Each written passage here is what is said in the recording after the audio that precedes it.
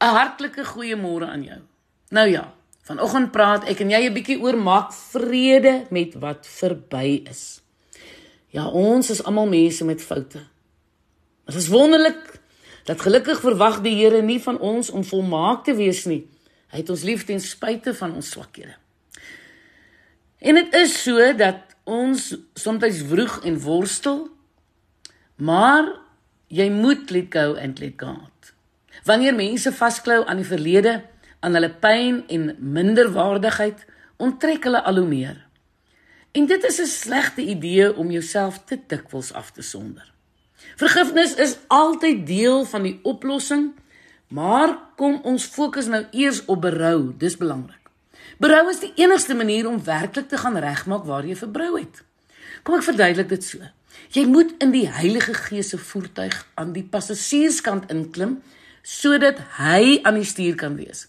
Hy sal jou lewe laat draai, en in die triespieël sal jy die ware nare werklikheid sien van wat jou lewe was. 'n Normale menslike verandering van gedagtes is niks seggend, want jy het nie die krag om dit vol te hou nie.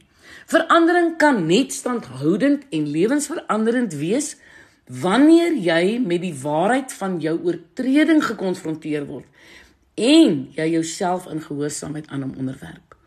Dit sal jou hele toekoms bepaal. Jou lewe sal dan nie meer deur die nikke en grille van jou eie emosies gedryf word nie, maar deur die leiding van die Heilige Gees. Vergifnis is noodsaaklik. Maar ongelukkig hou 'n mens so graag vas aan onvergifnis. Dan lewe jy elke dag met die pyn van daardie ervaring en stelselmatig bou jy mure van bitterheid tussen jou en ander mense. En daardie mure gaan verhinder dat jou drome bewaarheid word. Jong, die groot rede waarom jy mense moet vergewe wat jou seer gemaak het is, sodat jy self uit die gevangenis kan kom. Jy sal nooit vry kan wees totdat jy vergewe nie. Jong, jy sal verstom wees oor wat in jou lewe gebeur wanneer jy van al daardie vreeslike gif ontslaa raak.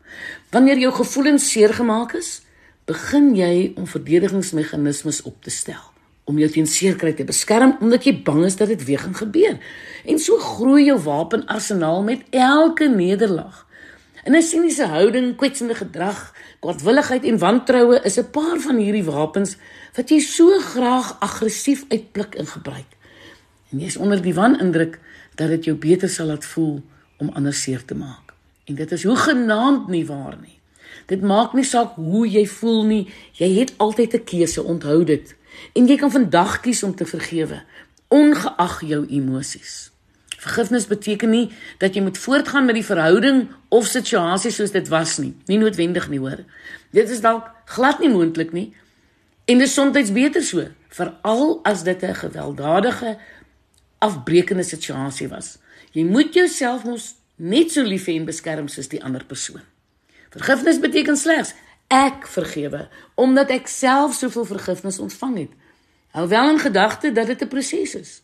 Moet glad nie verwag dat dit oornag net sal weggaan nie. Hou aan met die vasberadenheid waarmee 'n Olimpiese kampioen hom vir sy nommer voorberei. Koester jou verhouding met jou hemelse Vader en met behulp van sy liefde en jou geloof sal jy hierdie vernietigende siklus van woede en bitterheid in jou lewe kan verbreek. Jong, ek het geleer om nie net jammer te wees vir wat ek aan ander gedoen het nie, maar om die lewensles uit die spesifieke situasie te haal. So maak ek seker dat ek daaruit leer en nie weer dieselfde foute maak nie. Ek het verder geleer om met 'n hart vol berou vergifnis te vra en die gedagtes dan te verban. Dit het my vrygemaak van my wurggreep van skuldgevoelens. Toe ek eers van die wraakgedagtes ontslaag geraak het, het die tronkdeure vir my sommer net oopgegaan. En nou, jong, nou is ek vry. En nou weier ek om my gedagtes met negatiewe emosies besig te hou. Ek weier om bitter te word en ek bid soos die Bybel my leer vir almal wat my seer gemaak het. My gesindheid het begin verander. Ek kan my vyande nou lief hê, omdat ek weet dat hulle ook vir die Vader kosbaar is en dat hy hulle lief het ten spyte van wat hulle aan my gedoen het. Moet nooit opgee nie. Hou aan totdat jy die oorwinning behaal. Al moet jy 1000 keer weer probeer, moenie moed opgee nie. Jy sal in die proses net sterker en wyser word en uiteindelik vry wees om jou drome waar te laat word. Ek is Lynette Beer vir Radio Kansel.